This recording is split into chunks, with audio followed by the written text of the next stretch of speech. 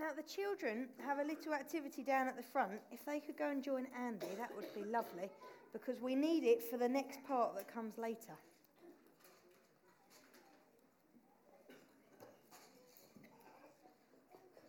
So today marks the first Sunday of 2018. Can you believe it? Christmas is over. The decorations are down. Has everyone taken their decorations down? I saw a slight over there. And you may also notice that there are still a few stars in this building. Didn't quite get a chance to do that. But most of our decorations are down, and we are looking forward to the new year. What does this year have in store for us? What will it hold? For some, we may be looking forward to an event that's happening, a wedding that's occurring, or a birth, or a new job, endless possibilities. For some, we may be nervous about what this year might hold. It might mean changes, it might mean challenges. It could mean losing family members or friends. It could be a whole multitude of things. But 2018, for most of us, if not all of us, will mark a time of change. And we hear of people at the beginning of the year making statements of what they hope to achieve, or indeed what they might like to stop, habits that they might want to break. And we know people who make these New Year's resolutions, and indeed we may make them ourselves. I know on New Year's Eve I was sat at a table and we went round and we said that some of the things that we might like to do. What might we like to achieve this year? And I gave a list of a few things, and as I think more about it, the list gets bigger, it doesn't get smaller. And we're hopeful that by the time that we celebrate next New Year's Eve, we may have accomplished some of those things. We look forward to being able to say, I did it, I stuck to it, I did this. But we also know that it's the year of jokes as well, when we say that we're going to start something in January, and by February we've decided that that's too difficult or too challenging, and we don't want to get up every morning and go to the gym, and we don't want to watch what we eat all day, every day, and we give up quite quickly. Something different comes along, something a bit better. And I wonder how different this year would look if we picked up on 3 P's that this passage teaches us: preparation, power, and pleased. So the first one is preparation. Ellie, are you able to change it over for me, please? I can't get this to work. There we go. Thank you. So I'm someone that likes to be ready for different eventualities. If we go on a trip, like a holiday, I like to pack an extra pair of clothes just in case we get stuck and I don't have any clothes to wear on that extra day. If we go on a long car journey, I like to take some food just in case we get stuck in a big traffic jam. I'm not silly. I know that my belly will get hungry. So I prepare myself. But sometimes things catch you by surprise and they throw you a bit off course, and they don't go how you planned. Like the morning of the Rocking Carols, where we woke up and there was snow. That was not in my plan. So I came to the morning service, and I think at the end I was the last one here, and I decided I'm going to set up now, because I know then I don't have to come down early. I can just set it up and all will be done. So I moved around the chairs, I moved around the bands, like positions and stuff, and then a message came in to say that people couldn't come, and I panicked, and I went into worry mode, and a bit later another message came in to say, oh, I now can't make it either. And one by one, these things started spiralling, and I entered what I call worry mode. And if I enter worry mode, it's not a good idea for anybody to be near me at all. I shut down from the situation, well, from anything else apart from the panic that I'm facing. I shut down from any people that might try and offer some help. But on this occasion, I was all by myself. There was nobody to even start trying to calm me down. And you can just begin to imagine what might have been happening in this building at that time, as I'm slinging chairs around trying to get everything moved back to where it was initially. So after texting a few people to pray, I put on some worship music. And as I moved the chairs back around, a chorus of a song came on, and it struck me. And it's by a song called Get Your Hopes Up by Josh Baldwin. And the line that stuck was, get your hopes up, lift your head up, let your faith arise. Get your hopes up, our God is for us. He's brought us back to life. It stuck with me and stayed with me, because in that moment I realised that it wasn't the practical bits that mattered for that evening. It wasn't whether I got exactly the right amount of chairs out. It wasn't about whether I'd made far too many baubles for the amount of people that would then come if they couldn't get there with the snow. It was about my spiritual preparation. Snow had come, plans had to change.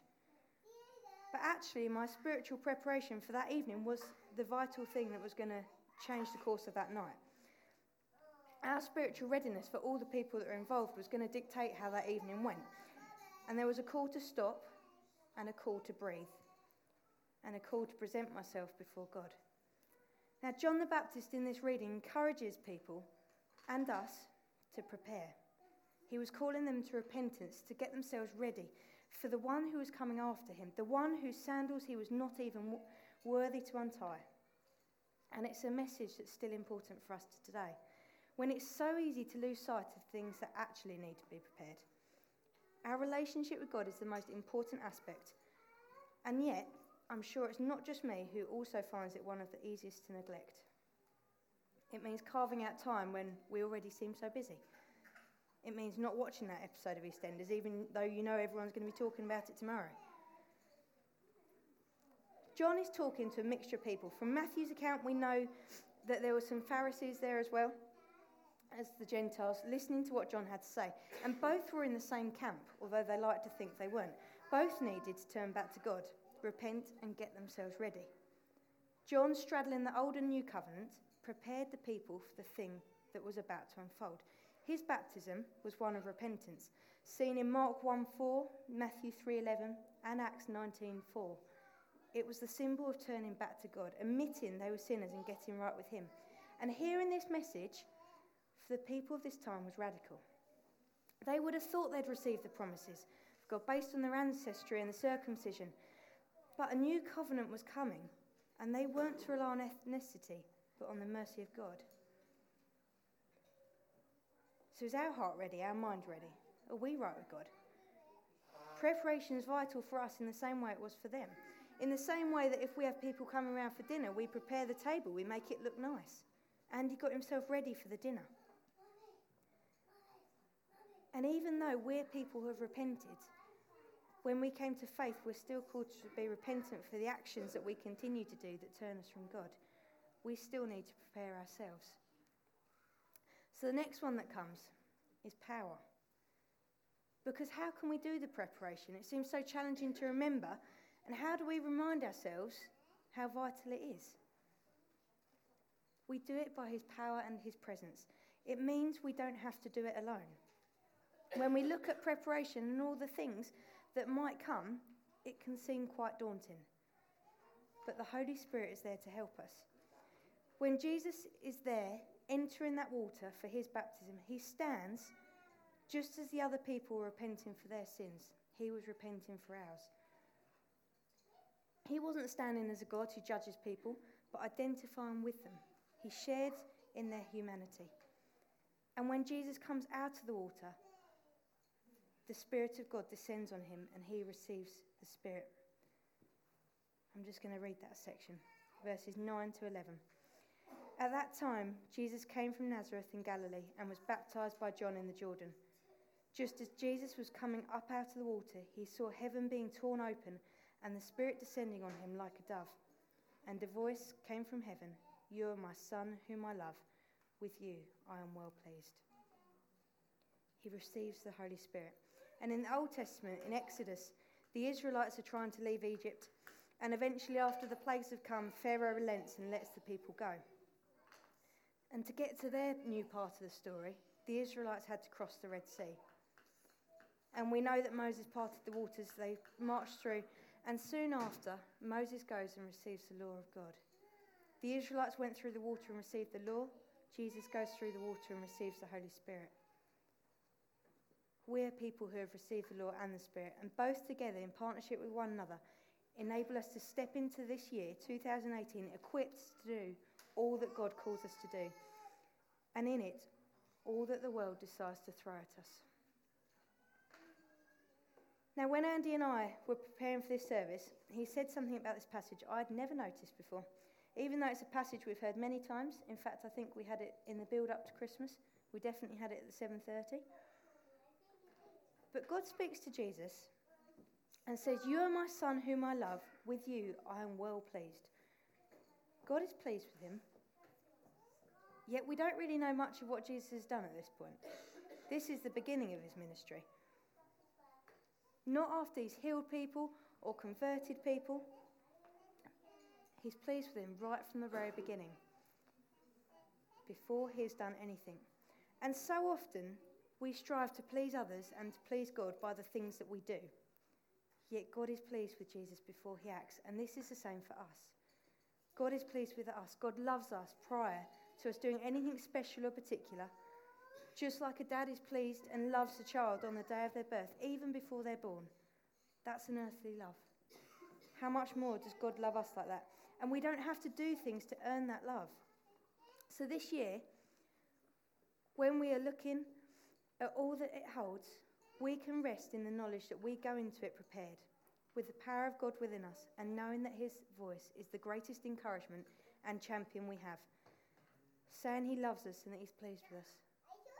And the song I mentioned earlier went into a tag, and it says, "Christ before me." Sorry, I've got the PowerPoints wrong. I'm not very good with PowerPoints. Those are 3 Ps. There we go. Christ before me, Christ behind me. I am firmly held. In his mercy, never ending, I'll remind myself. How very true that is. And there will probably be times this year when that truth gets tested. But let's remind ourselves and remind one another that Christ firmly holds us, that he's already pleased with us, whether things go to our plan or not. He is pleased with us, and he is pleased with you. Let's pray. Father God, I thank you.